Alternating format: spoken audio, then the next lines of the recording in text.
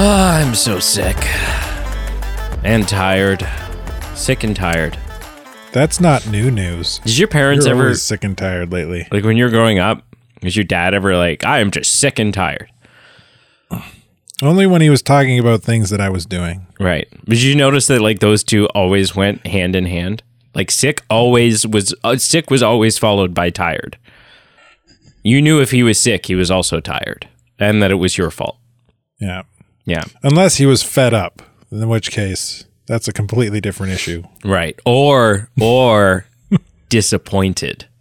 Oh, disappointed. I was never told. So disappointed. I never got that. I never got the, I'm just really disappointed, because I think that it was understood that was kind of like the stasis.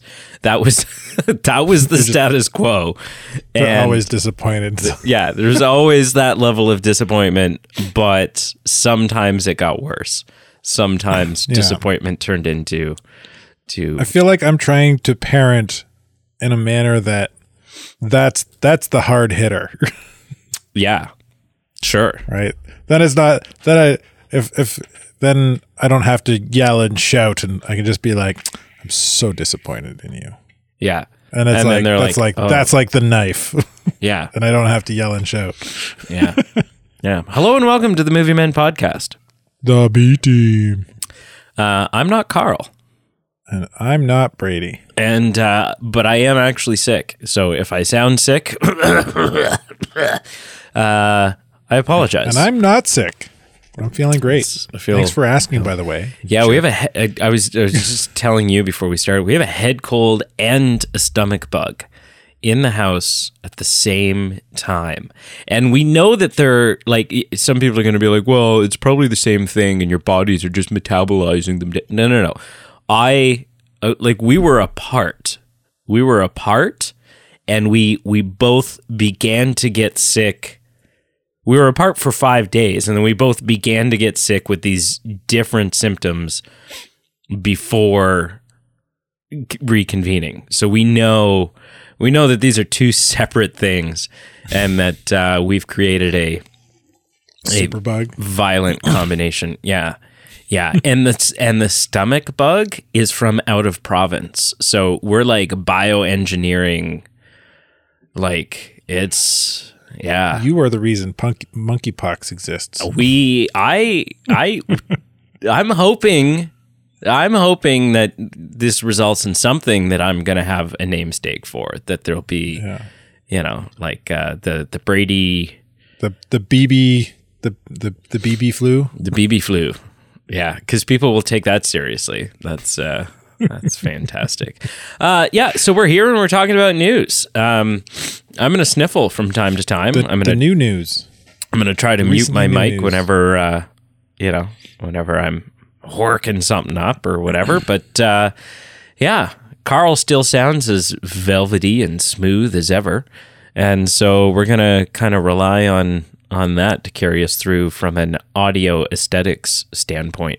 We got a bunch of stories. Describe my voice that way. Is that how it actually sounds? Velvety? I think of velvety, and I think of like what's his name that does Darth Vader's voice?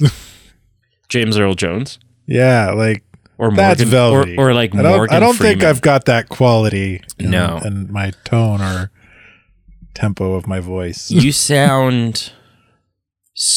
Your voice is springy. I feel like I'm more like Daffy Duck. It's kind of obnoxious. All over there, all over the place. Yeah, okay.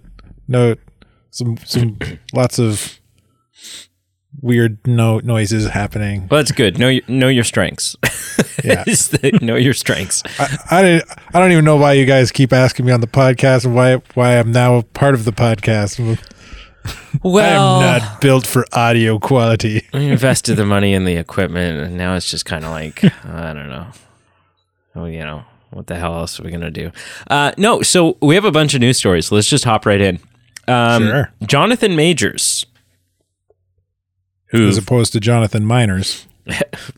That's sounds like a creepy... Jonathan Miners is like a guy from a horror film. It sounds like he's up there with like Freddy Krueger. Jonathan Miners is coming. Jonathan Majors, who plays Kang in the MCU.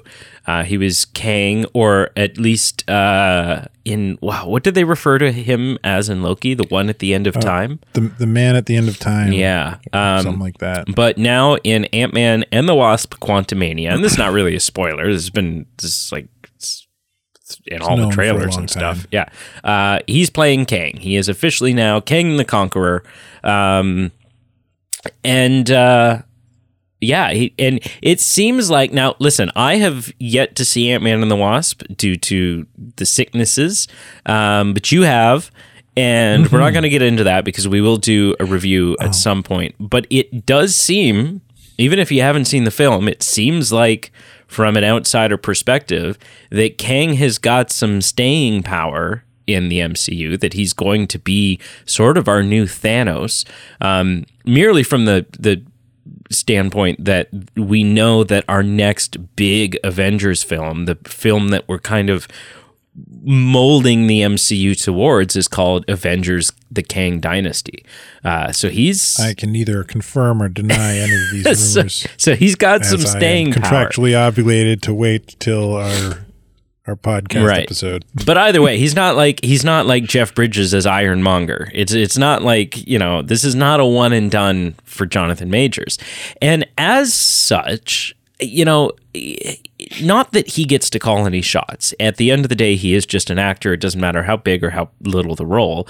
But the bigger a role you're in, the more people are kind of curious about your opinions and how you'd like to see the franchise that you're in turn out.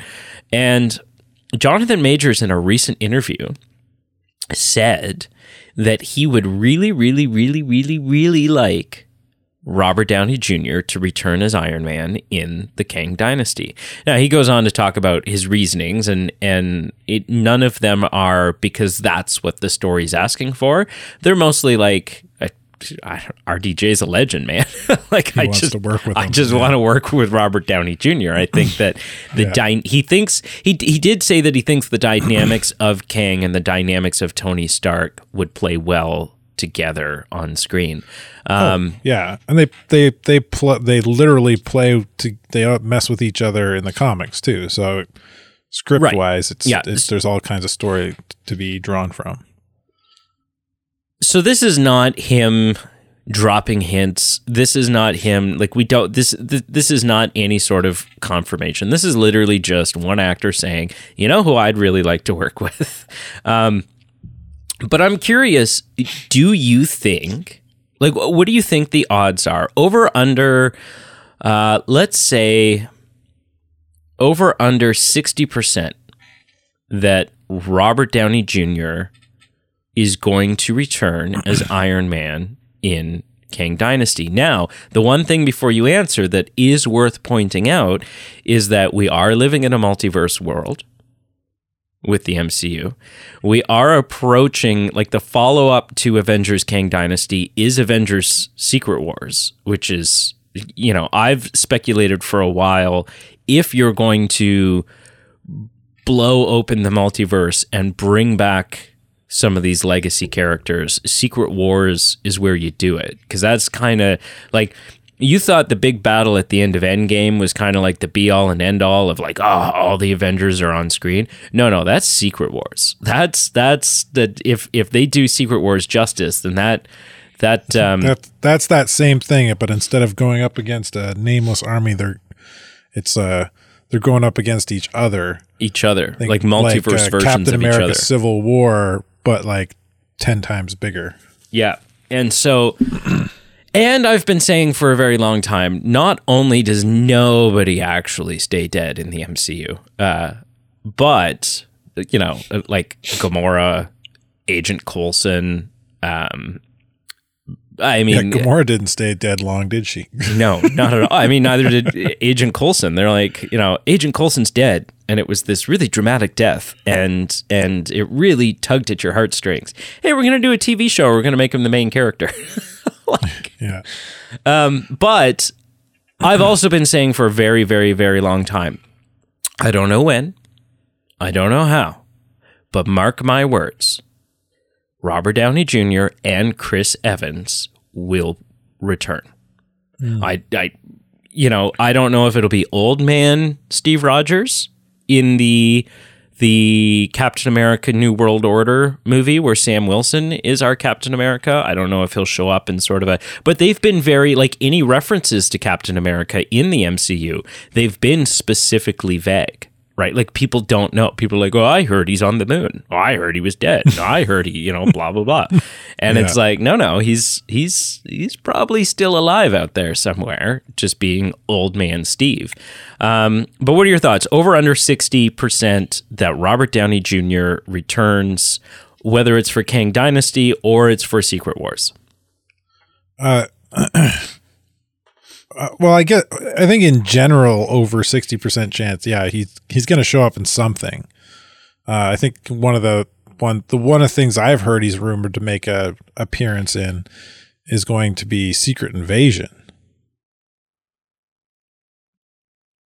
That's interesting because that's like right around the corner. Yeah, so I've heard a rumor that he's, and I scrolling through Facebook, I seen like a set photo. I scrolled by it quickly, but I mean, I saw what you're like. Spoilers! Yeah, exactly. Yeah, but so if you don't want to, if you're like me and you don't like spoilers, you turn off your mic. Turn off your mic. I'm not turning off my mic. Turn off your mute. I'm going to turn off my mic for the next 30 seconds. Do whatever so that you don't hear the spoiler. Because here it is. I seen a set photo, and it looked like, as I quickly scrolled by, that it was Robert Downey Jr. beside an old, scruffy looking Nick Fury. Interesting. So, yeah. So there's a good, and that one kind of, there's they're Skrulls, they're shapeshifters. I mean, he could be walking beside a Skrull who's just temporarily shapeshifted to look like Tony Stark. Yeah. So, but that would still be, like, even though that wouldn't be Tony Stark, that would still be Robert Downey Jr. Exactly. And so that would still, like, oh man, the pop. Like we talked about last week what the pop would be if Christian Bale makes a cameo in the Flash movie. If Robert Downey Jr. shows up on screen in an MCU film and they've managed to keep it under wraps, like we have no idea that it's coming, the roof will blow off the theater. Yeah. So Robert Downey Jr.'s, I think he's pretty done with having like a full blown part in the MCU, but I'm sure he'll come back for little bit parts. Yeah, but to make bank. It could be a major part that he comes back, because you know who else was really, really, really done with it all? Hugh Jackman. Yeah. And I know he's only signing on for one movie, but he's signing on as like he's a lead in the film.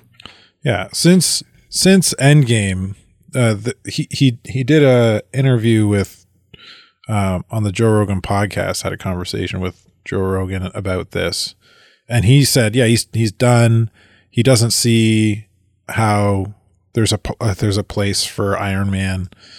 He feels like the story's done. And Joe Rogan, like, kind of like what we said, like, money talks, right? Like, yeah, if Disney calls tomorrow and says, that option, he kind of floated his own personal opinion of or sort of fan script about how he could come back. Yeah.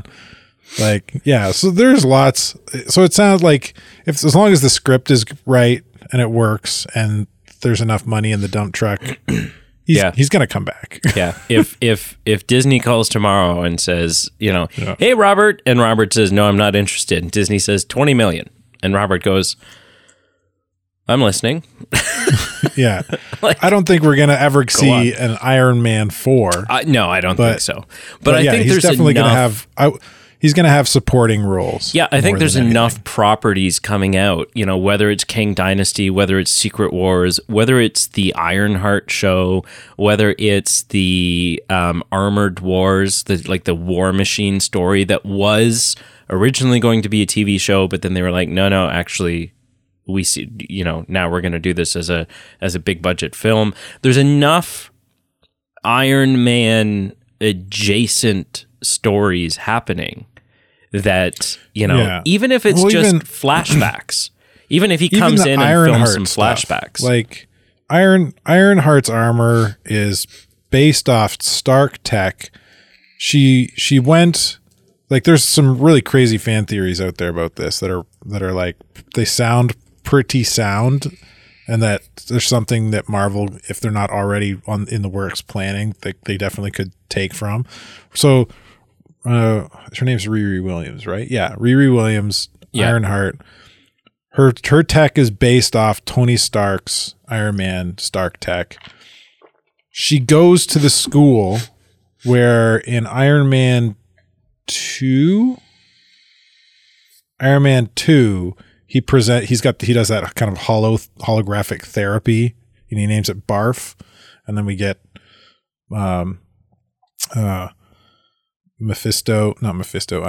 Whiplash. Pardon? Whiplash? No, we get what's his name from Spider-Man? Mysterio. We get Mysterio. Oh yeah, behind that, right? Yeah. That school where he's like, he does that therapy, and then he's like, all the kids get grants, all the kids get money. Like, she's going to that school. Ooh. Tony Stark's an alumni of, like, so that's a fun tie-in. I like that. So there's all this kind of cool tie-in stuff to even just Riri Williams and Ironheart, that they could somehow, create a Stark AI to be Riri Williams' suit, or be Iron Lad, who's a completely different character that's kind of based on Iron Man Next Generation. Also, I hate to break it to you. You said that Ironheart's suit is based off Stark tech.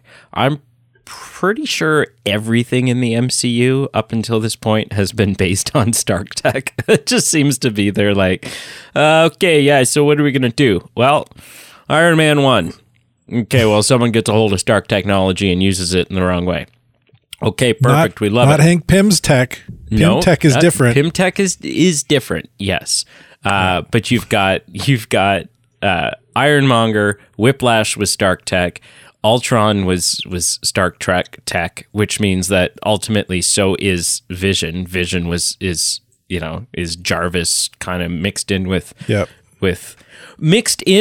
Ultron tech, which is Stark tech. So literally all of Vision is Stark tech. Stark Banner tech. Yeah, up until this point, pretty much Spider-Man has actually been Iron Man Jr. and has been Stark tech, Yeah. So it's literally the entire plot of the second Spider-Man movie is these glasses, right? Yeah. The glasses that are, it's Iron Man tech through and through and through. But okay, so anyways, cool. Moving on. John Wick 4 is right around the corner. Now, have you seen the John Wick movies? Have I seen the third one? I've seen the first and the second one. Right. I think I've seen the third one. Yeah, I've seen the third one. Okay, yeah. I have not seen any of them. Are they good? First one is definitely good, and they progressively kind of get... they're still good, but less, I would say less memorable. I've seen 3 or 4 of the Need for Speeds. I think 3, max 3. I haven't seen any more than 3 for sure. So I've seen the first one. I don't think I've seen Tokyo. No, I haven't seen Tokyo. I think I've seen the second and the third one after that. But anyway, it's kind of like those where they're fun, they're good, but I only ever really remember the first one. Right. The first one's the only one that really hits home. I think for me, I'm just not, like, I don't get on, I haven't hopped on this Keanu Reeves hype train that everybody else appears to be on. Fan. I don't hate the guy, but he's not, for me. Other people are like, it's of course it's going to be good. Keanu Reeves is in it. Like, I got to go see this. I got to go see it. It's Keanu Reeves. okay. Like it doesn't sway me either way on whether or not I'm interested in a project. Anyways, John Wick 4 is right around the corner. And we now have our official runtime, and our official runtime comes in just under 3 hours long. That's insane. That's so much. It is. It's long, but it's like, movies seem to have been getting longer and longer for the most part. Yeah, and it's something I've said several times on the show, maybe not you and I yet, but I've said it to Pete lots of times. Everybody seems to be in this mindset now where, we're always, it used to be just that like, oh, we can't wait. We need to know when the release date is. We need to see the first trailer. We need to find out who the cast is. And added to that recently is people really want to know what is the runtime. And they make a big deal out of announcing the runtime of a film. And there seems to be this misconception out there where people think that longer equals better, right? They'll see a new MCU property come out and it will be just under 2 hours. And they'll go, that's interesting. And then a film will come out and they'll be like, oh, it's 2 hours and 45 minutes. Like, it must be really good. Listen, runtime has nothing to do with the quality of a film. There are some great films that I've seen that, could have been 10 minutes shorter. It was a great film, but it could have been, there was about 10 minutes of trimming the fat in there. Great film, but they could have cut out an hour of it. And then the other way around is I've seen some great movies where I'm like, you know what? This could have benefited from being about 10 or 15 minutes longer. Like there's a couple of storylines, there's a couple of plot points that could have used a little breathing room. And so each film, based on the story that you're telling and the pace that you're telling it at and so on and so forth, each film has its own ideal runtime. And maybe for John Wick 4, that ideal runtime is just under 3 hours, right? Like Pete and I we're going to talk about this. Pete and I are going to talk about this week coming up. Pete and I just went and watched in the theater a theater experience that I've been talking about since the podcast's conception. And then to celebrate its 25th anniversary, it's back in the theaters. And I'm like, holy shit, Pete, we got to go. Pete and I just went and saw Titanic 3D in the theater. Ooh, how's it end?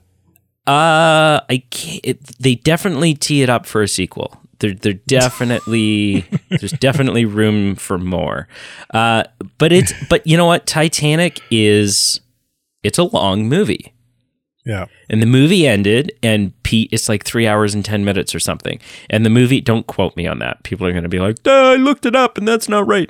The movie ended, and the first thing that Pete did was he turned to me and he said, that did not feel like 3 hours. Because 3 hours, even though it's a long movie, it's the appropriate runtime for that film.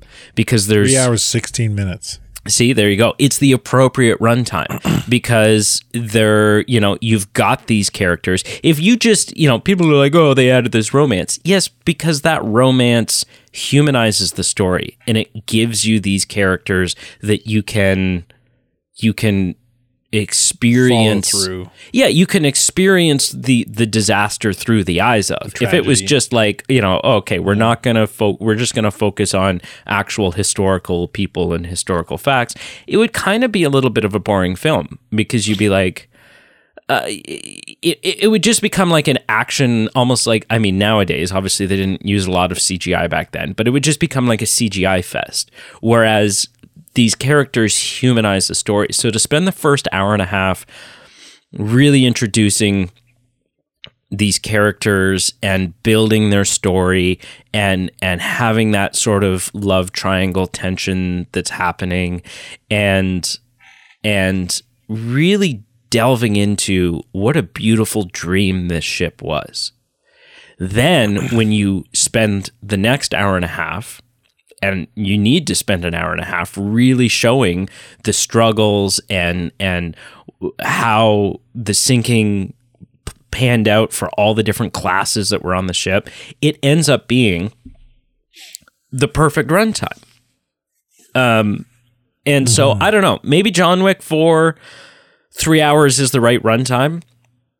It does seem long, but again, this is coming from someone who hasn't seen the first three. They're on my short list. I'm constantly like, I got to watch the John Wick films because everyone's always talking about them. But I'm also one of those like, I can't sit and watch the first John Wick film until I know that I've got also time the next 2 nights to watch the next 2 John Wick films, because that's just how I watch movies. But you have seen them, and you're saying that 3 hours seems excessive? I mean, yeah, I feel like it probably is. Like the first 2, like, just real quick synopsis here for you, like, definitely watch the first 2. The first 2, the stories kind of tie in together. And then at the third one, it kind of takes this other kind of repercussions of, it ties into the first 2, but it's more like the repercussions on it from a different angle of the first 2, kind of to kind of vaguely talk about what the story's about, right? Without giving anything away. But yeah, I mean, it's an action flick, like 80s, 90s action flicks, hour and a half, maybe hour 45 minutes, barely ever 2 hours, right? You get the odd one that's 2 hours. I think like True Lies is about 2 hours, but yeah, like you don't need, like at a certain point, like it's at a certain point, it's just more action for the sake of action, right? And like a good action film has got lots of cool action, but you've got to have, like Titanic, like you were just talking about Titanic, you got to have a good narrative to help push that action, push the story forward, so the action's got something to play off of, or else you just have a ship that sinks. Yeah. Die Hard is 2 hours and 10 minutes, man. Yeah, but Die Hard's got a good narrative. Aliens is 220. Aliens has got a good narrative. I'm just trying to play devil's advocate. You're right for the most part. I'm going down the list, like Lethal Weapon, all this stuff. It's all right in that. Conan the Barbarian is 210. Yeah, I own Conan the Barbarian. Of course, and that's a movie that could use some cutting. Yes. There's some stuff in that film that should have hit the cutting room floor. And then, okay, so Scarface. Scarface is a 3-hour film. But I don't know that Scarface counts, right? Because Scarface lives in that same sort of neighborhood, not just like thematically, but just like legacy wise and like storytelling approach. It's in the same neighborhood as like the Godfather films. Yeah, and like if you look at if you're just Googling action films length, like you're gonna get a bunch of them that are action / something else too, right? Like Titanic. I'm looking at the Titanic. I Googled Titanic, and it's Titanic 1997 romance / drama, right? So like most movies kind of bridge two genres. Yeah, so, and I've said in the past, like, it also depends. There are some films, like there are a lot of deleted scenes from Titanic, and I've seen all of them ad nauseum. And I am a person who, if James Cameron, he says he never will, but if James Cameron were to put together and release a 3 hour and 50-minute cut of Titanic, the Cameron cut, I would absolutely watch it. And it would probably become my go-to version. Now, I acknowledge, though, that doesn't necessarily mean that it's the better version. It's just me as the not just a fan of the movie, but me as like a Titanic nut in general of the actual historical event. I just want more. Give me more, right? I've talked about this with Lord of the Rings. Obviously, there is a plethora of content that was cut from the books. There has to be. Yeah. Otherwise, each of the 3-hour films would be 10 hours long. I would totally watch a 30-hour Lord of the Rings trilogy. I would. And I would, it probably wouldn't become my go-to version because that's just not practical. Like, you just can't be like, okay, I'm going to watch The Fellowship of the Ring. I better call into work, right? Like, it doesn't work that way. But I would certainly watch them. I'd go sit 10 hours each in a theater to watch them. If they like adapted everything from the book, and found a way. And it would not be, I'll tell you right now, it would not be the better version of the film. It would be far too long a runtime. It would be downright boring in parts. But as a big Tolkien fan, I'm just curious. I'm curious to see how these different events would play out in camera. But anyways, yeah, so John Wick 4, almost 3 hours long. I'm not going to see it in the theater, namely because I haven't seen the other ones yet, so my excitement level for it is bupkis. But, teach their own. Moving on, Steven Spielberg. So, have you heard of the guy? Isn't he related to like Chewbacca or something? Really? That was weak. You struggled there, eh? You were like, I wasn't ready for it. What's a witty? So anyways, Steven Spielberg, the route you should have taken was like, oh yeah, that new, he's like an indie up and coming. He's made a couple low budget. that indie guy who's all about the Jones sodas. The Jones sodas. So they recently had their, Hollywood recently had their annual Oscar luncheon. So it's not the Oscars, it's just kind of like leading into the Oscars, all the big highfalutin, right? Just more stuff that normal people don't care about. Well, stuff that normal people certainly aren't invited to. It's just kind of like a luncheon. It's a mingle, right? It's the who's who mingle.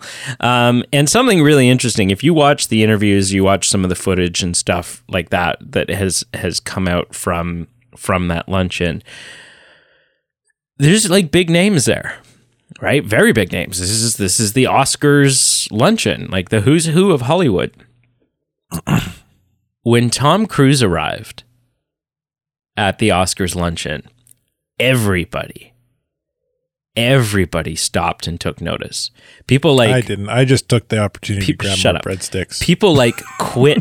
People like paused interviews to like look. Like big Hollywood people all had their eyes fixed on Tom Cruise. So even to the stars, Tom Cruise is a star. That's the level of, and that's coming from me, someone who has notoriously, been very honest about my opinions of Tom Cruise, has not taken a stance that is unswayable. I've come around to appreciate him. But the facts are everyone was excited when Tom Cruise arrived. Now, we have recording on the internet of a conversation. The audio is pretty bad, but if you kind of really listen, you can make out what they're saying. Tom Cruise was approached by Steven Spielberg at the Oscar luncheon, and Steven Spielberg shook Tom Cruise's hand and said, "Thank you. You and Top Gun Maverick not only saved movies, but very possibly saved the entire theatrical experience, like saved the industry." And Tom Cruise says, "Oh, thank you. Like, thank you very much. Like, that's, what an honor." And Steven Spielberg doubles down and he goes, "No, seriously, You saved, like, he's just like really wants Tom Cruise to get the point. No. You don't get it. You don't get it. You saved it. So that it is arguably the biggest and greatest film director. And they, like, if you're just looking at resumes alone, the biggest and greatest film director of all time has said to Tom Cruise, it is because of you and Top Gun Maverick that we're all able to be here today. So thank you. Because Top Gun Maverick, if you remember, was the one film that it was the only film that did not shut down during the pandemic. The production of that film did not shut down because Tom Cruise was using his own money to keep it going. Because he believed in the project so much. He was using his own money to keep it going. They were at the forefront of COVID precautions and regulations. There's audio that came out online of Tom Cruise losing his shit and screaming at someone for not following COVID protocols, saying, the entire industry is watching us right now. Right? We are the trailblazers here, and you are going to shut this whole thing down, and thousands of jobs are going to be lost because of your selfishness. Like, he just laid into this guy.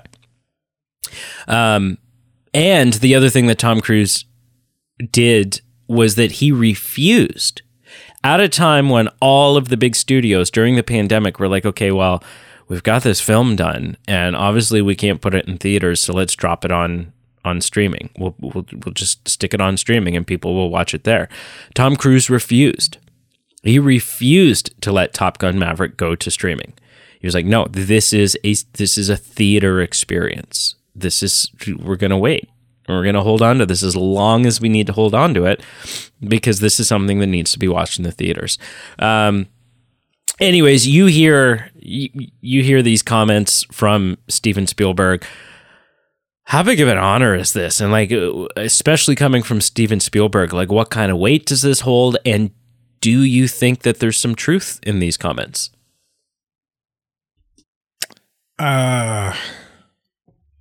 What does James Cameron think? James Cameron couldn't make it. He was at the bottom of the Marianas Trench or something. He was. I don't know. I'm not.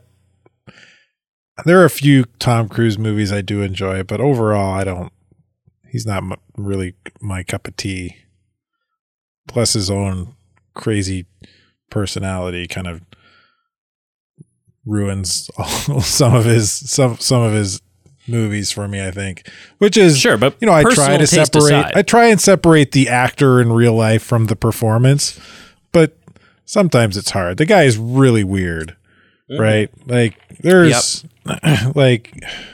anyway, saved the industry. One man.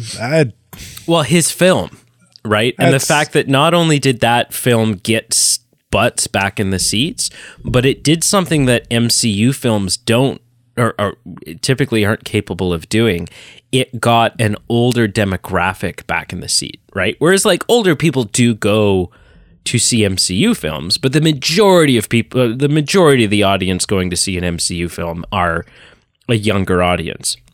Whereas the people who were going to see Top Gun Maverick, a 27-year-old sequel, were people who had seen the first one. They were in their late 30s, 40s, 50s. And so not only did it get butts back in the seats and sort of jumpstart the industry again, the theatrical industry, but it brought in a demographic to the theaters that the other major franchises of the world aren't typically able to do. But to call it it just seems like an exaggeration that it saved the industry. Like, I mean, we had movie chains declaring bankruptcy. The industry was not. It wasn't gonna die. Was it changing? Sure, absolutely. Is it still changing? Yeah, sure, absolutely. Change is good. Change is life. But to say it saved the industry from like this, just a straight up quote like that, "You saved the industry," makes it sound like the industry was dead in the water and Hollywood was going to shut down. So no, not necessarily Hollywood, but movie theaters, right? The experience of paying and going and sitting in a packed room full of other. I don't know. I don't know. I feel like. I mean, I haven't seen it. I haven't seen Top Gun. Oh, you're missing out. I'm not even. I've heard that. Yeah, but like the first one, I just feel like for an individual single movie, and you just kind of cherry pick the guy who put it. Yeah, he put a lot of money into it and work into making it happen the way he wanted to. But I don't know. Call me a skeptic, but I don't. You're a skeptic. I don't believe it for a second. Also in the world of Steven Spielberg. So back in the late 90s, early 2000s, Steven Spielberg was still making films, but kind of wanted to, he was a family man, right? And as we see all the time in Hollywood, actors who step away from acting, directors who step away from directing, they're like, hey, like I've got, like Elton John. Elton John is wrapping up he just did his last U.S. tour show, right? Because he's like, I've got a family, like I've got a husband that I want to spend time with, and I've got kids, and like I'll still make some music and I'll still play some shows. Sure, I'll probably always do that, but I'm not going to tour anymore because like I want to spend time with my family.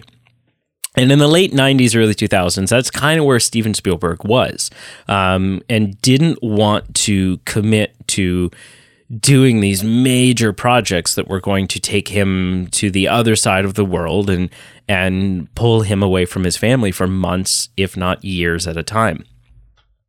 And we just found out recently from Steven Spielberg himself that one of the projects that he turned down was the first Harry Potter film. Oh, that's what HP is. That's what, in the show notes, HP. Yeah. Not the sauce. I thought it was like a Home Improvement spinoff. No, that'd be HI. Performance or something. Yeah. I don't know.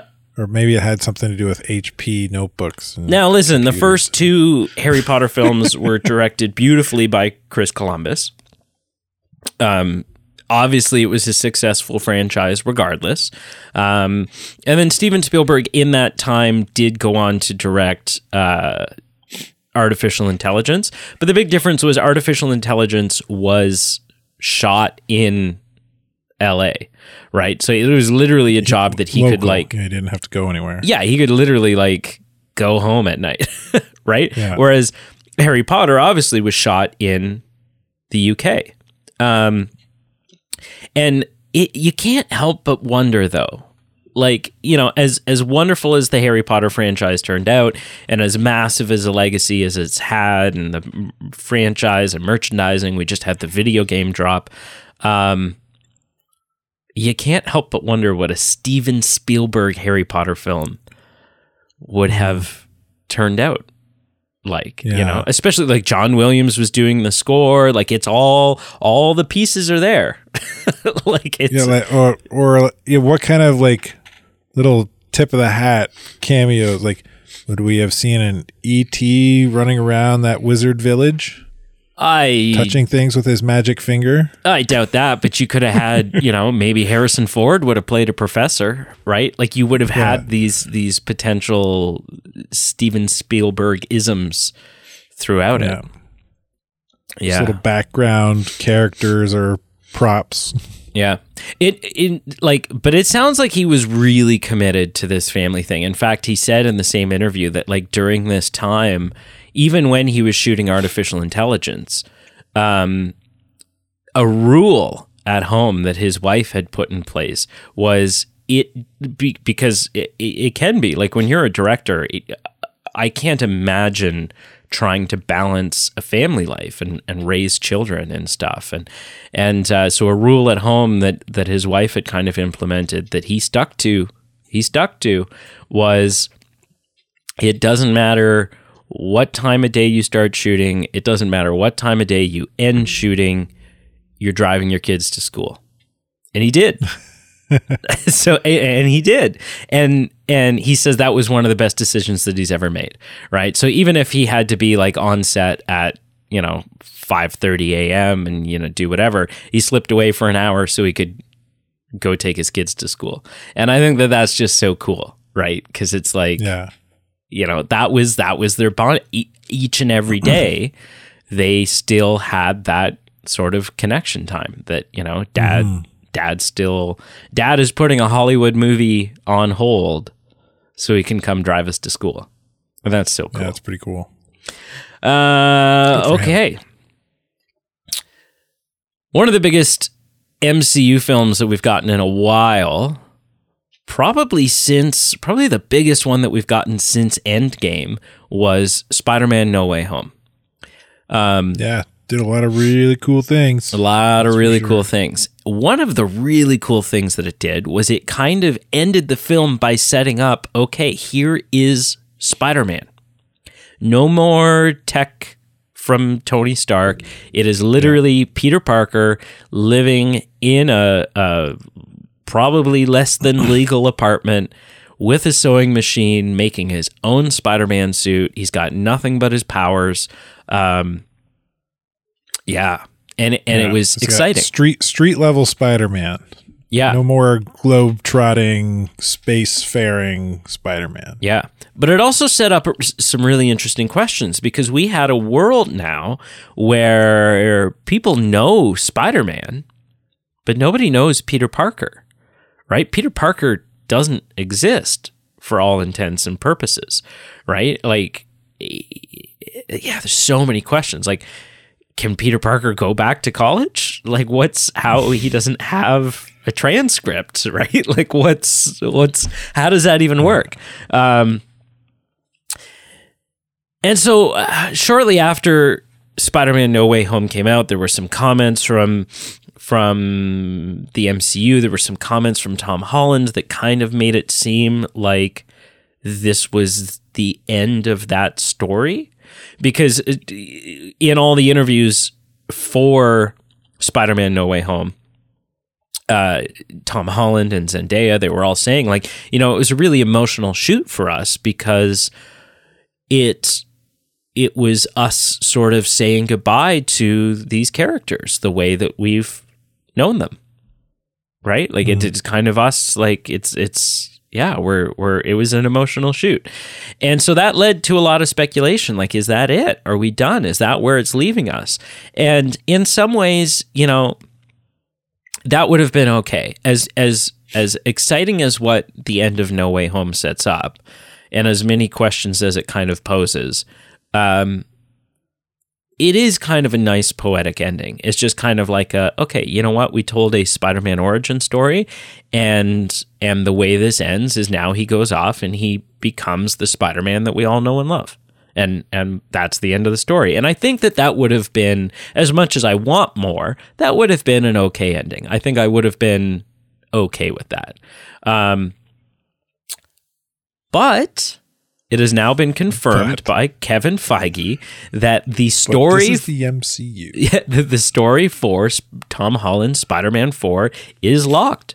We have that story locked. We're in the process of getting the scripts written and figuring out production dates and so on and so forth. And obviously there was no details that he could share.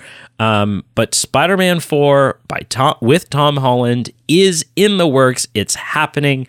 We don't have release dates. We don't have anything. It'll be years out at this point.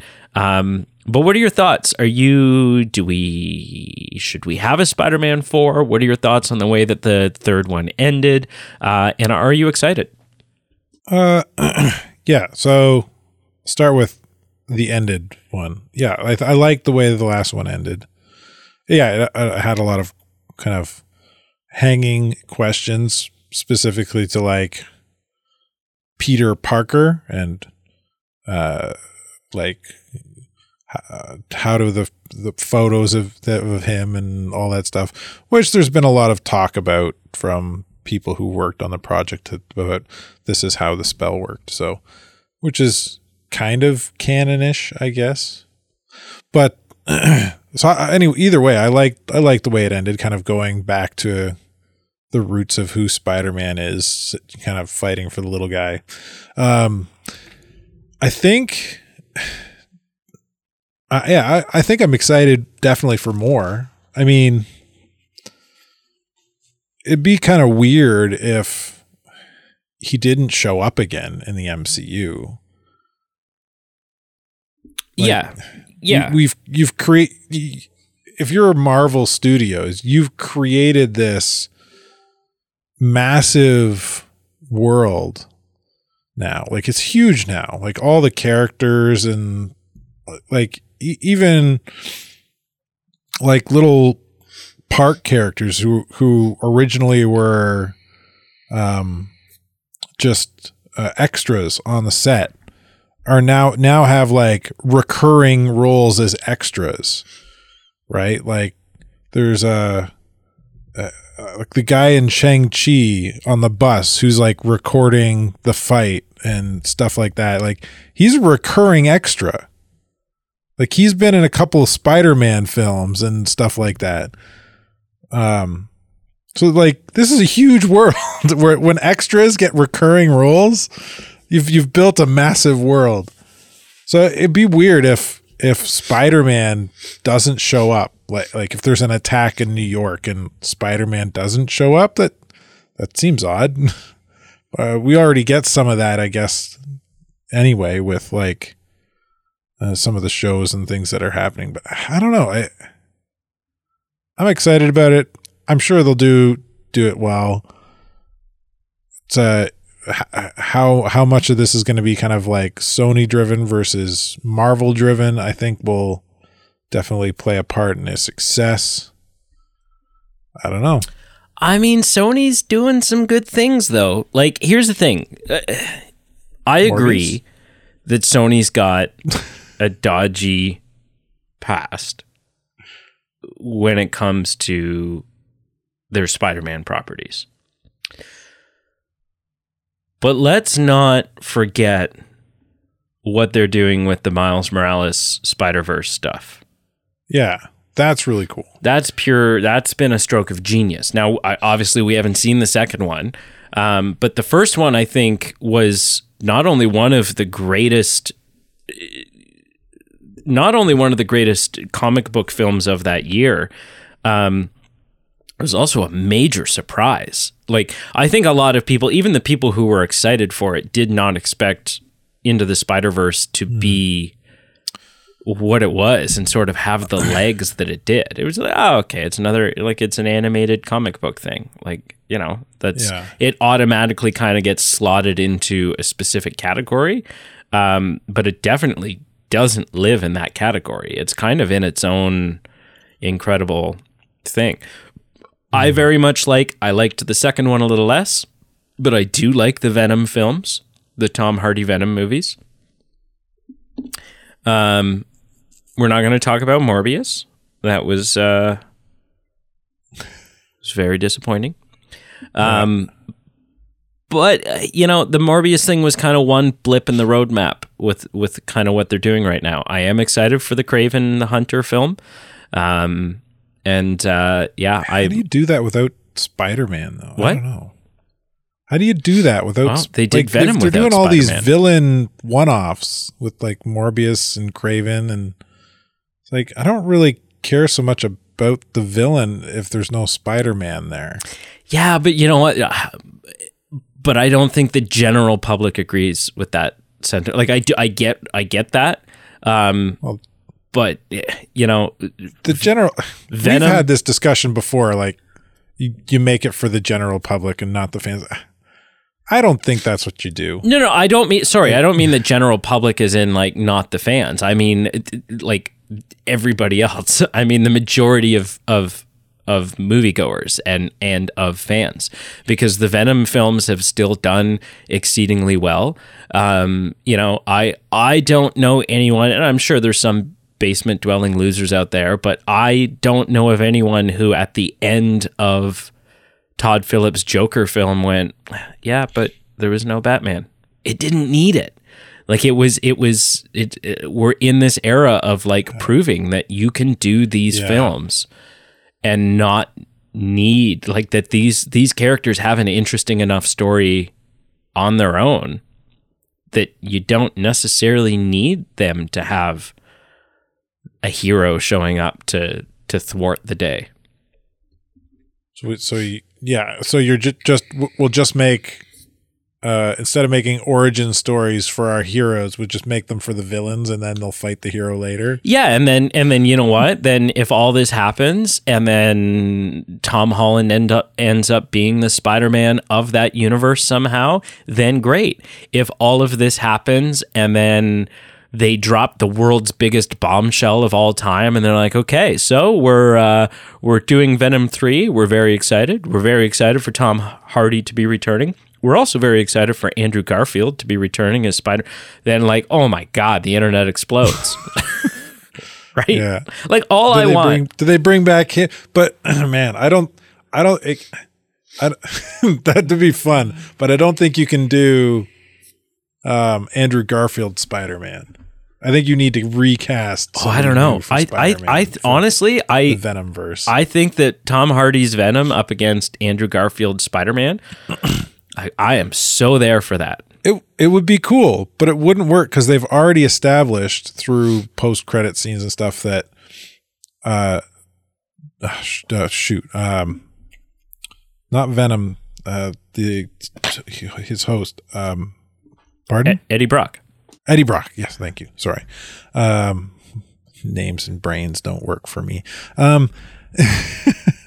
Eddie Brock has already said he's never heard of Spider-Man. This is a newspaper reporter who's worked on both sides of the country, and he's never heard of Spider-Man, who's, if it's Andrew Garfield, has already been very prolific in the New York area. So what? They exposure. Yeah, but they all live in these. You need to start fresh, I think. No, they all live in these spider multiverses now.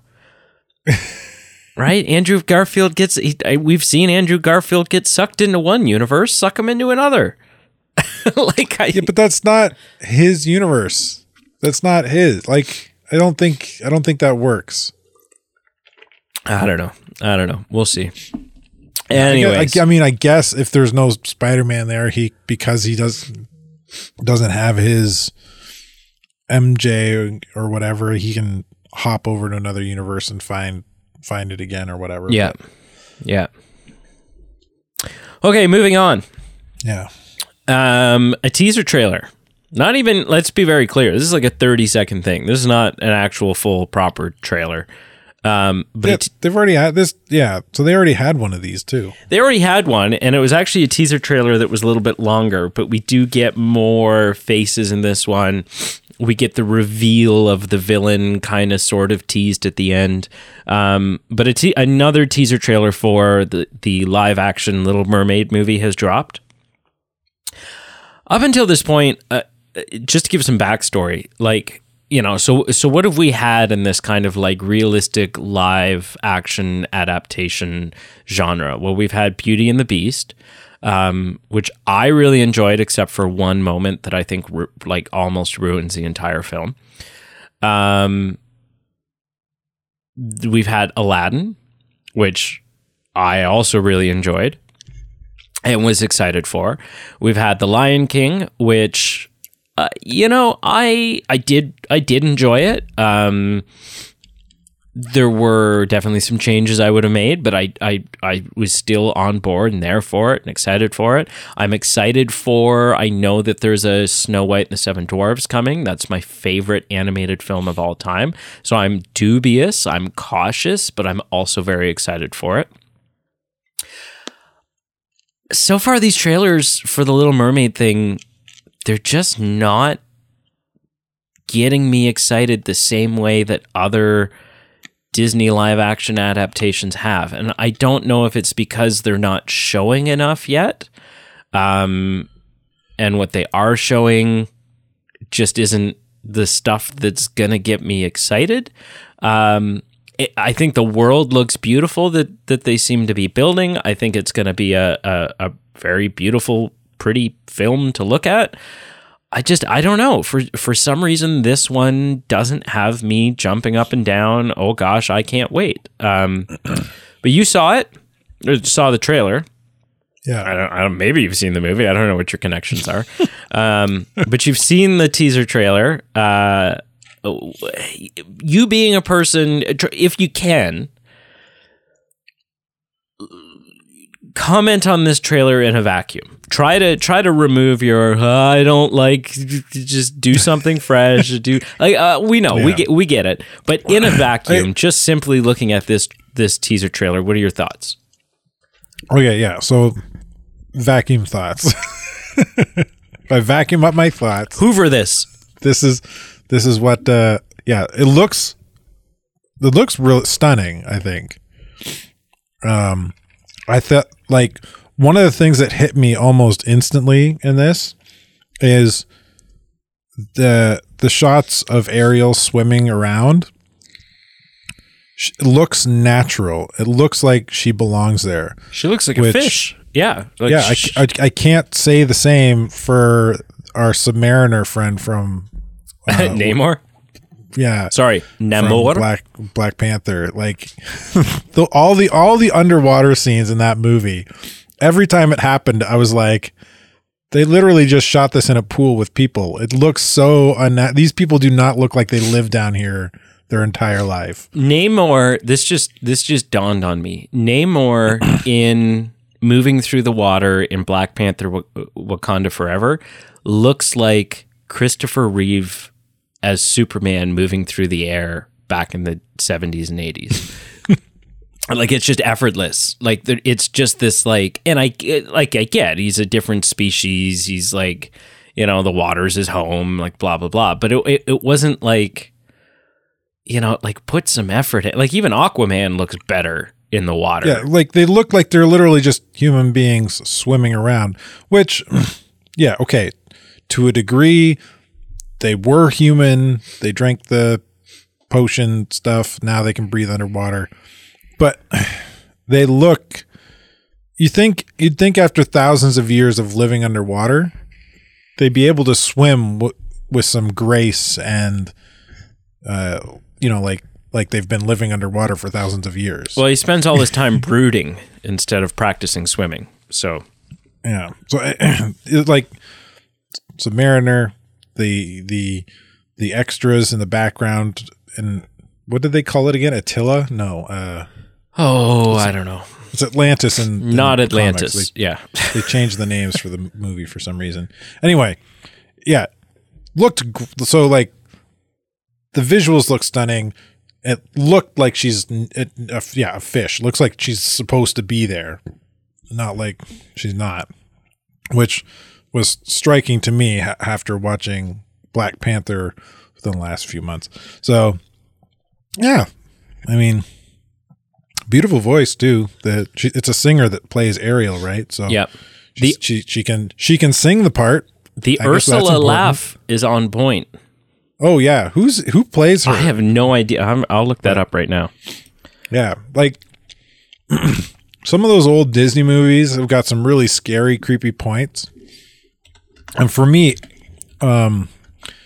she was always like top tier creepy in terms of Disney creepy villains. Like scary. Right up there with the evil stepmother from Snow White. Yeah, like scary, nightmare scary. Yeah. Ursula is played what? No. I gotta Google it now. It's Melissa McCarthy.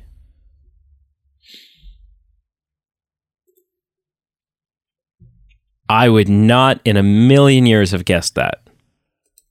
But I mean, okay. Yeah.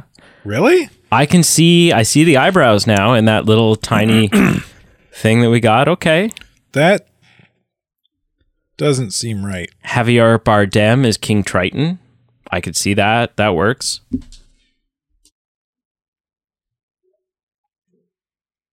That doesn't seem right. Like, you think the information's wrong, or you're just like that shocked? I'm just shocked that Like, she doesn't seem right for this role. But maybe, you know what? But maybe she'll nail it.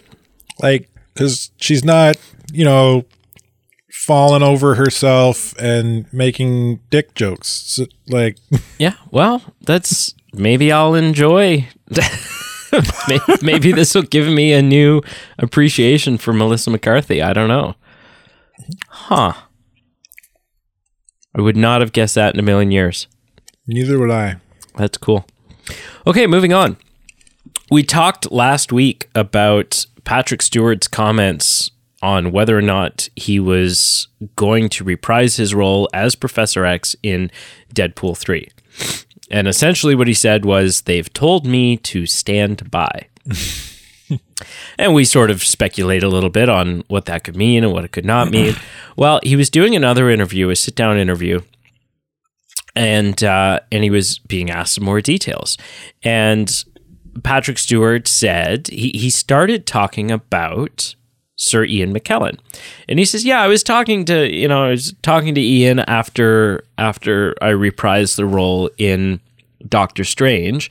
And I guess Ian McKellen had said, had done a little mini review of Patrick Stewart's performance in Doctor Strange and was a fan of it, and was talking about how he would have loved to have, also come back and that's something he would have done, and blah, blah, blah. And then Sir Patrick Stewart says, but Ian and I, we're not done. Ian and I, we've got plans.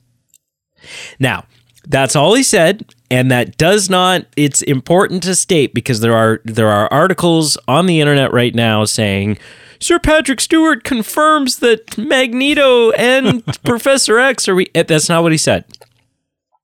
That's not what he said. Sir Patrick Stewart and Sir Ian McKellen, both sirs, by the way, are actually really great friends in real life, right? So this could mean anything. This could mean that they're doing a little indie project together, that they're going to do a Broadway show together. It could mean 100 different things. That, hey, we're it didn't work out for him to come back as Magneto, but we've got plans to work together.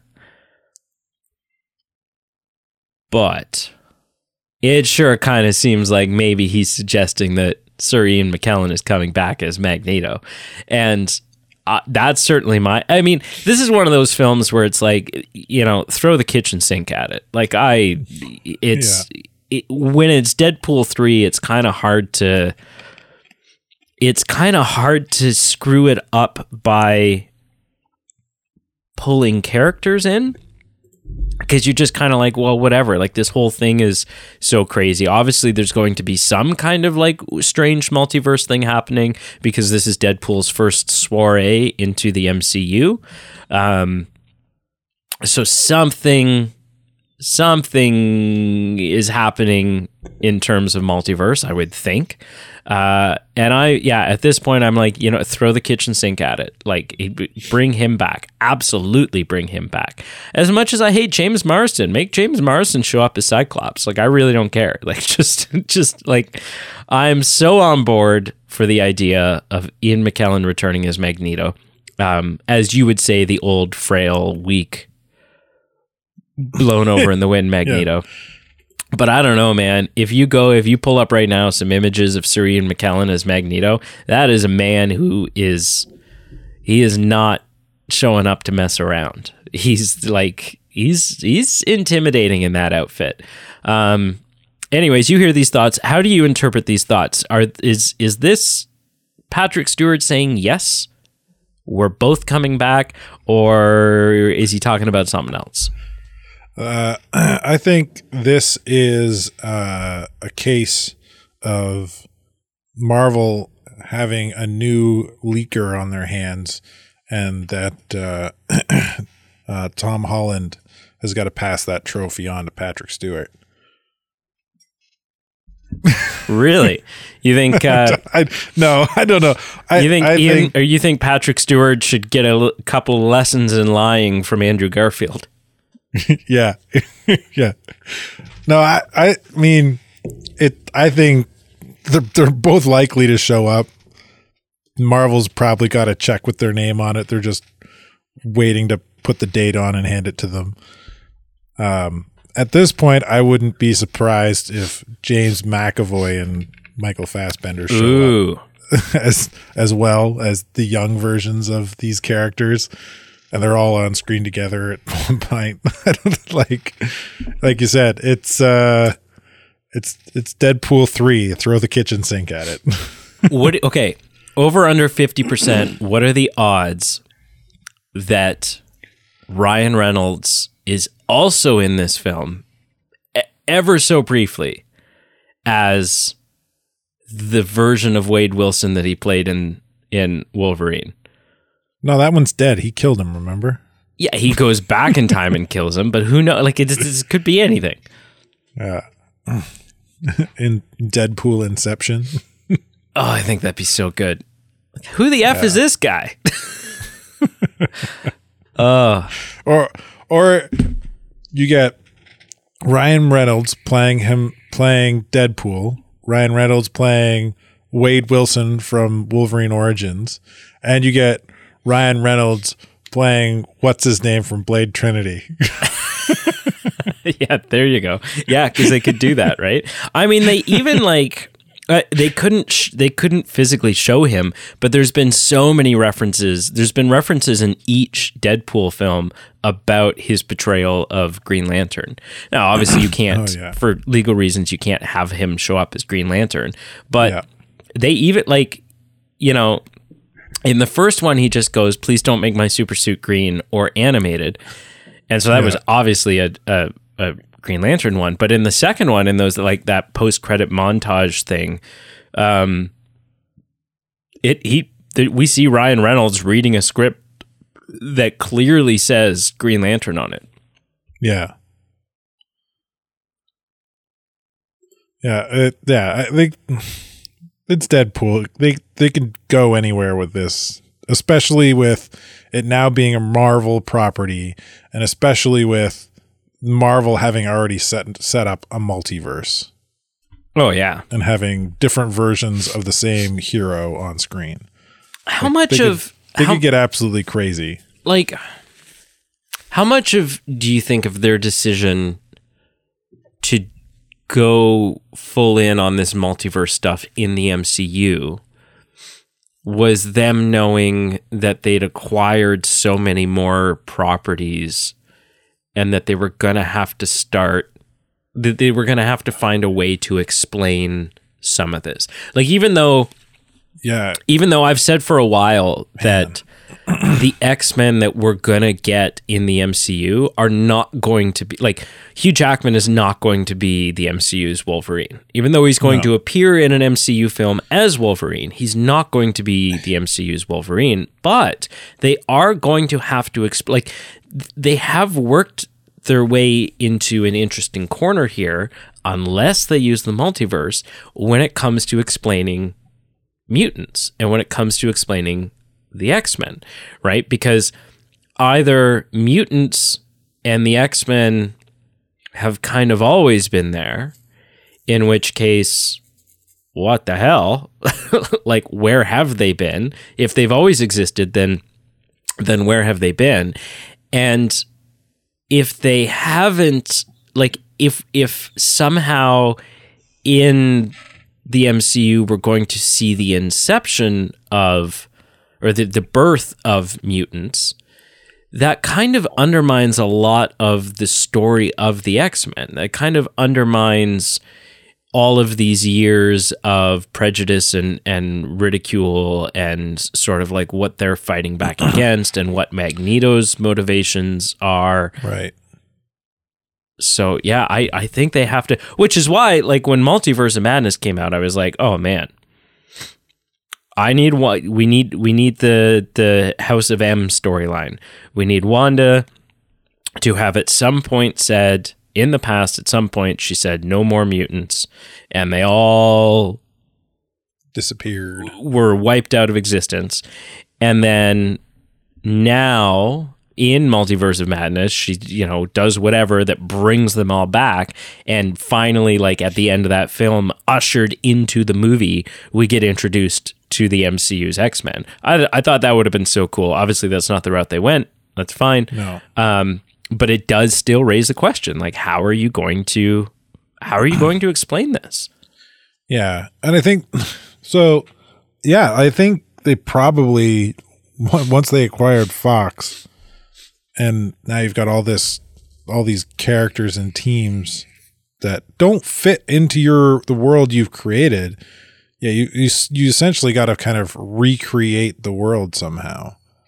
You either recreate your world by kind of tearing down the walls of the rules you've built of it via a multiverse, via kind of restarting the world somehow, or you use them in a different space and time.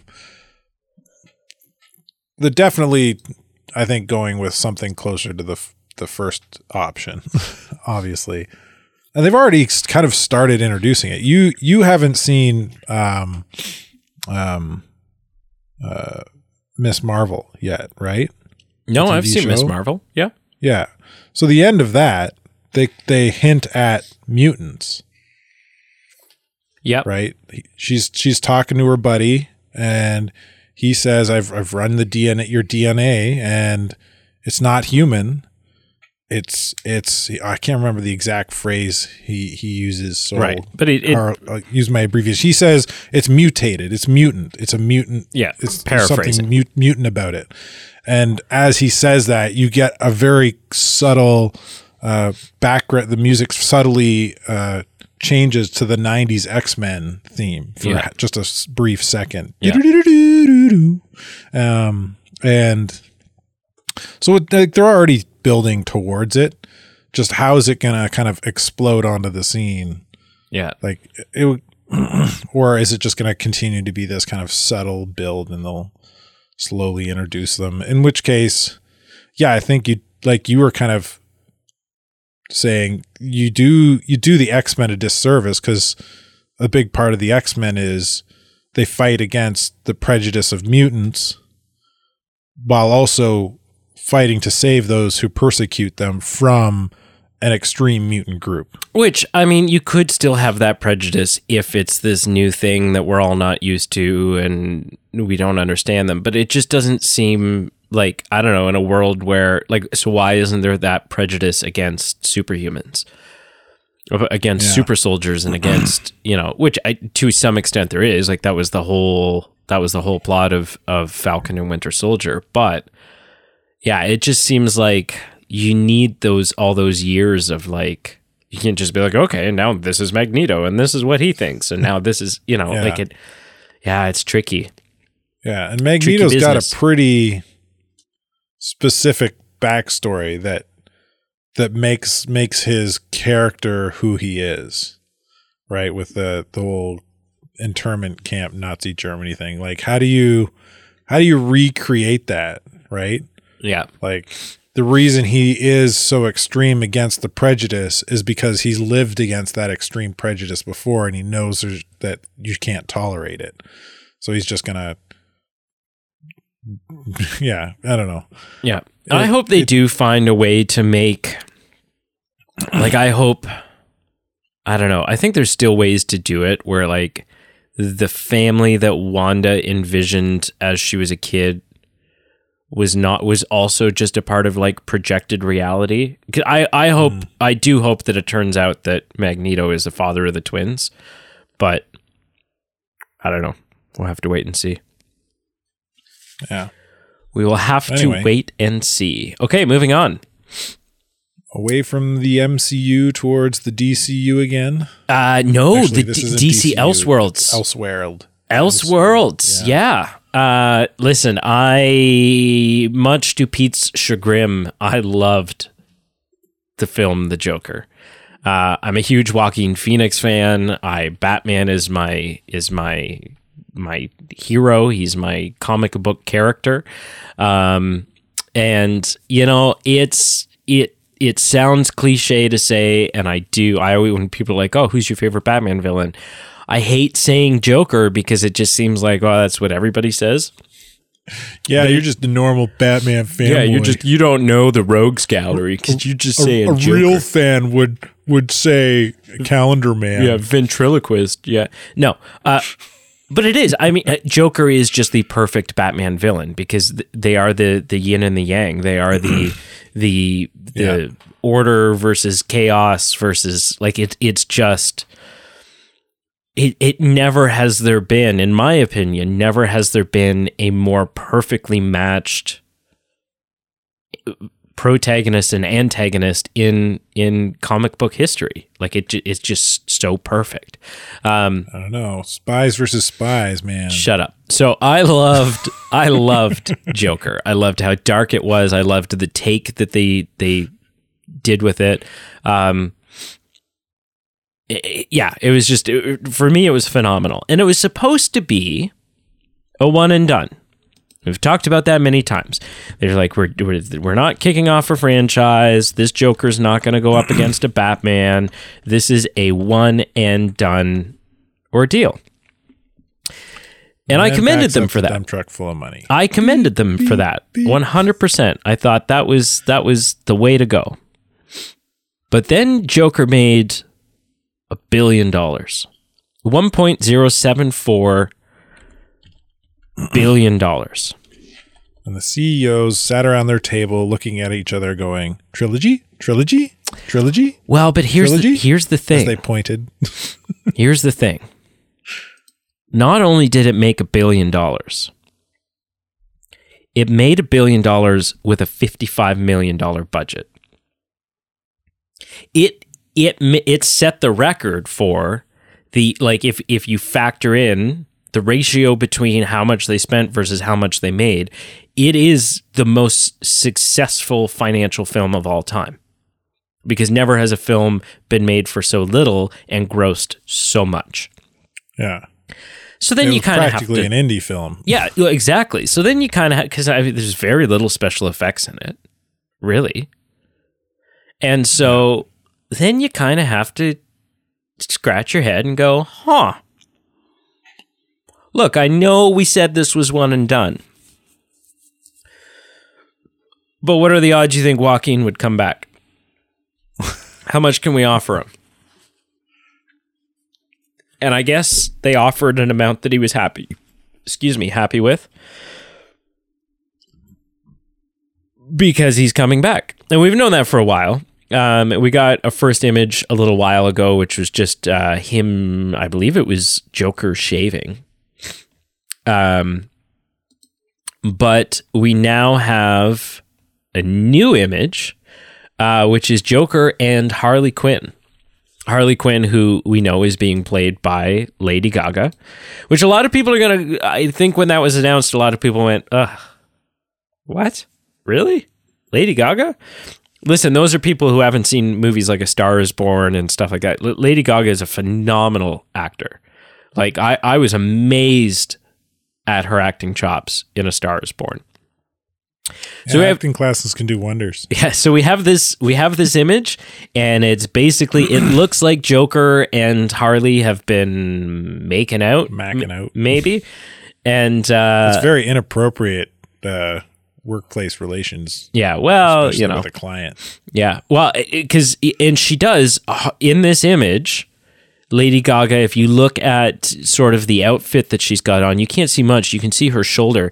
It does seem like it's maybe sort of like a sweater type thing. Like she's not jacket. Yeah, she's not in Harley Quinn get up. She's in Harleen Quinzel get up, and I wonder if this image is an image from Arkham Asylum at a very pivotal moment where one Dr. Harleen Quinzel is suddenly, taken aback by the allure of a Joker. Listen, this image is perfect. This image, there's so much said in so few, in 0 words. this is just a fantastic image. I think it's totally in line with the Joker atmosphere that they've set up with the first one. I don't think we're going to get... I think it's going to be a very different Harley Quinn. I mean, it was a very different Joker that we got, and I think it's going to be a very different Harley Quinn. I don't think it's going to be the New York accent like Mr. J. That wouldn't fit. It wouldn't work. Margot Robbie's... I don't know. This only works for me if she calls him Puddin'. Puddin'. Margot Robbie's performance of Harley Quinn is fantastic and great in its own, that's sort of more of the animated series or video game version that we're used to seeing. Yeah. Obviously, a film like this calls for a different take, and there's so much in this image. There's so much in this image that just gets me really, really excited. You're looking at the picture. What are your thoughts? I don't know, Puddin'. It looks pretty good. That's it? I think I can work with this. Yeah. It's interesting. So the name of this Joker film is called Joker Folie à Deux, which is a French term, obviously. And it's a psychological condition. Folie à deux is a shared psychotic disorder. So basically, delusional belief of a psychotic person is imposed on another person or persons. A person who is already psychotic adds new delusions from another closely associated individual with psychosis. A normal person suffers from a delusional belief of a psychotic person after resisting it for a long time and then maintains it despite the separation. That's everything. That is the relationship between Joker and Dr. Harleen Quinzel, right? That she's presumably a mostly normal functioning doctor at this asylum. And something about her interview sessions, something about her therapy sessions with Joker causes her to also fall down the same rabbit hole and lose her mind. Yeah. This is, yeah. I mean, if they do it the same way they did the first one, where they kind of like completely do a fresh, but still true to the character take, this has got gold written all over it. Yeah, cannot wait. All right, moving on. Final topic. This is a big one. Last one. And back to the MCU. One that you're one that you're going to be very excited about. I saved this one for last because I think this is going to be a high note for you. So we talked a little while ago about Big Papa Iger coming in and taking over Disney again. Yep. And we speculated on some of the changes that were going to happen as a result. Cleaning house, shaking things up. Yeah, we talked about some of the we touched on it again last week with them cutting a bunch of jobs and sort of removing some of those layers of micromanaging that had been put in place by the previous regime. Bob Iger came out the other day and he said something, I'm paraphrasing here, but something to the effect of, look, we're going to, specifically looking at the MCU and some other properties, but specifically the MCU, he said, we got to cut back here. We got to get back to the days of quality over quantity. Preach it. And not that they're going to get back to like, one or two MCU properties coming out a year, right? But let's veer away from 9 coming out a year. Because when you have 9 MCU properties coming out a year, quality control is impossible. Right? I heard someone talking... Not to mention you're oversaturating your audience. Well, I heard someone talking about this, and they basically said, when you have... Let's say you have 3 or 4 properties coming out a year. you can ensure quality with that, because Kevin Feige and the other powers that be are hiring the best of the best to go in and do the best work that they possibly can, and you can oversee it and maintain quality. Well, when you bump it up past that, when all of a sudden you're at 9 properties a year, 10 properties a year, the first thing that happens is you have to start hiring directors and writers and showrunners and so on and so forth that you would not have hired otherwise, because they did not fall into your top 3 or 4 circle of trust. The other thing that happens is you're stretched thinner than thin can get. Like, Kevin Feige just cannot be everywhere all at once. And so the vision, not like the vision, but Kevin Feige's vision for the MCU and the white one, and his ability to maintain quality is not, it's just, you can't sustain that. You can't keep that up. And so it looks like, yeah, we're starting like effective immediately. 2 MCU shows that were supposed to be coming out this year have been pushed off to next year. Did they say which? We're still getting Secret Invasion this year, and we're still getting Loki season 2 this year. So I think the ones that have been, season 2 makes a lot of sense. Yeah, so I think the ones that are getting pushed off are the Echo series. Yeah, that makes sense. And get rid of that. We don't Ironheart. Yeah, we don't really need that, I don't think. Yeah. Well, I mean, they're still coming, but we're just like, we don't need them right now, though. Right? Yeah, they're not crucial to the overall story. Yeah. So that's kind of it in a nutshell. That they're gonna reel it back in and go, okay, we need to get back to a place where instead of just going, how much content can we vomit out in a short period of time, how much content can we make and still ensure top-notch quality across the board? Obviously, it goes without saying, I'm all for this. I'm very excited for this. Yes, it will mean less content, but that's okay. Like I said, as long as we don't get back to like 1 or 2 MCU properties a year. Like, I don't want 1 movie and 1 show, because that's a long wait.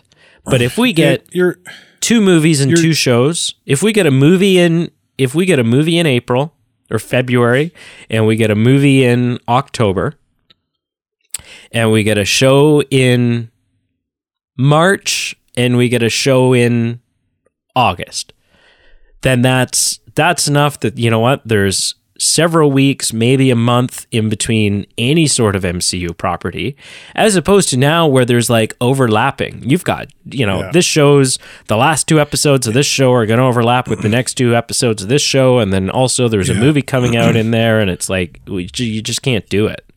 Yeah, I agree with that. Like 2 or 3 shows, 2 or 3 movies. Yeah, like ideally in my mind, you open the year, like the calendar year, January, sometime in January, with a movie, and then after the movie lands, a couple weeks later, you drop a show, and then it kind of picks up where the movie left off, maybe with a different character, but kind of helping push that overall storyline forward. And then you go to a movie, and then a show, and then a movie to end out the year, maybe. I don't know, right? Like that, to my mind, would be like way more comfortable to consume that pace of entertainment than what we're getting. Like, we've already had 3 movies this year from Marvel? 2? No, just 1. No, just the one. There just wasn't 1, any in January. and it's out in theaters now. And it feels like it's more, though. It feels like it's so much more. Yeah, like it feels like a lot. Well, because in November we just had Black Panther. Yeah, but it just feels like so much content, and a lot of it, like you were saying, it's not great. Like the quality control is not great. No. So, man, yeah. Yeah, like She-Hulk. Like cut it down. Like and let's get back to making it quality over quantity. Yeah. It's and then yeah, like enough content that it feels like that overall story is being pushed forward, but not so much that it's just diluted with all the garbage, because you can't you're saving the overall the overarching story beats for the big titles, then all these little titles, Miss Marvel, Black Panther, really, and She-Hulk, and yeah, all these titles, they're like, okay, this was a fun movie or a fun show. It wasn't great, but I mean, how did this push the narrative forward? Right. With outside of its own microcosm story. Yeah. Right. Like we're looking at the MCU is bigger than just an individual story at this point. Yep. So if Kang is the story, don't give us anything that doesn't involve Kang. Well, in some form or fashion. Yeah. Or at least have something that, is There's going to tie something in it pushes it forward, ties it forward. Yeah. Like was the only real payoff for Miss Marvel the X-Men beat and a little bit that kind of post-credit scene with Captain Marvel? Well, I mean that show was a setup for Captain Marvel. Yeah, I know, but like that at that point, is it? But like, did it do its job well? I think so. Did we even need it? Do you need that Miss Marvel setup for Captain Marvel? It's not even Captain Marvel anymore. It's the Marvels. Yeah, I mean, I think WandaVision did that better than Miss Marvel did. You could have the Marvels with no Miss Marvel. Yeah. TV show and no Miss Marvel in the movie. Like, yeah, I mean, I haven't seen the movie, so I don't know the storyline. But like, WandaVision set up this idea of kind of Marvel's character, quote unquote characters, better than Miss Marvel did, I think. Yeah, I mean, I think the nice thing about the Miss Marvel, like, I think Miss Marvel is the second best MCU show that we've gotten. So I can't say many bad things about it. I think right next to WandaVision, it was the best show that we've gotten. And I will say that, like, it was good. Yeah, it was a stark difference between the kind of the normal kind of tempo that a Marvel show sets. Could they have set up Miss Marvel in the Marvels film? Sure. But it's also, like, I can't deny it is nice that when that movie starts now, we can hit the ground running. That we don't need any setup. That is a very strong point. Yeah, I'd concede that. Right? Because otherwise, as somebody who's kind of at this point with like where the MCU's at and the discussions we've had about the DCU, and I'm just kind of like, I don't want to know origin stories anymore. I just jump right in. Right. So, and I think that's where, like, as far as TV shows go, then I think that's what you use your TV shows for. You use your TV shows as a 6 to 10 episode origin story for these characters, right? So now I don't even want that though. Yeah, but I just think it gets it out of the movies, right? Because you do need some sort, like, you can't just do away with origin stories, because if we had a movie, if Secret Wars comes out or Kang Dynasty comes out and Moon Knight shows up, and we hadn't had the Moon Knight show, as problematic as the show was, you're going, I'm sorry, who the hell is this? And what are his powers? And how does, like, you'd come out of the film going like, it was just a bunch of flashy action because I didn't know who anyone was. And they gave me 6 new characters, but I don't know these. I don't care about these characters. I have no idea who they are. Yeah. So anyways, I don't know. What I do think is interesting is I think there's a counter argument to that, in that like Werewolf by Night gave us several new characters with no origin. So yeah, but only one character who, like, if any of them are going to continue on, it'll be just the one. Like, that was meant to be a standalone one and done thing, I think. I don't think so. No? No. Anyways, I don't know. What I do think is interesting is like Bob Iger is pumping the brakes on the MCU. I think he's going to do the exact opposite with Star Wars. Right? I don't think, not in terms of like, hey, we're about to get a bunch more shows, right? Like, I don't think it's going to be like, oh, okay. Like, we've already got shows in the pipeline. We know that Ahsoka's coming. We know that Skeleton Crew is coming. We know that what is it called? The one that's about the Sith, Star Wars, the something or other. Anyways, but I do think that one of the first things that Bob Iger did when he got back into office was called Kathleen Kennedy. And even though Kathleen Kennedy's on her way out, right? We know that, but until she's on her way out, she's still acting president of Lucasfilm. She's got to still work until it's time to leave. I've heard many people speculate, and I think this is 100% true. The first thing that Bob Iger did was he hopped on the phone with Kathleen Kennedy and he said, "We got to get a film into production. Like, what do we have? What do you have that is in the works, or that we're spitballing, or whatever? Tell me about a movie. You have to make a Star Wars movie. Come on." Like, we didn't buy Star Wars. Bob Iger did not buy Lucasfilm to not make movies, to make shows. He did not buy Lucasfilm to make Andor. Yeah. As amazing as Andor was, he did not buy it to make Andor, and he did not buy it to make the Bad Batch Who Gives a Shit season 2. Right? Like, it's that was not the plan. The plan was, we have a multi-billion-dollar franchise. Let's make Star Wars movies. So, it's fascinating.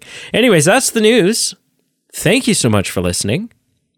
Thank you for listening. I always want to do my YouTube sign off where I'm like, thank you for liking, commenting, and subscribing. Anyways, check out our Facebook, Instagram, Twitter, all listed down below.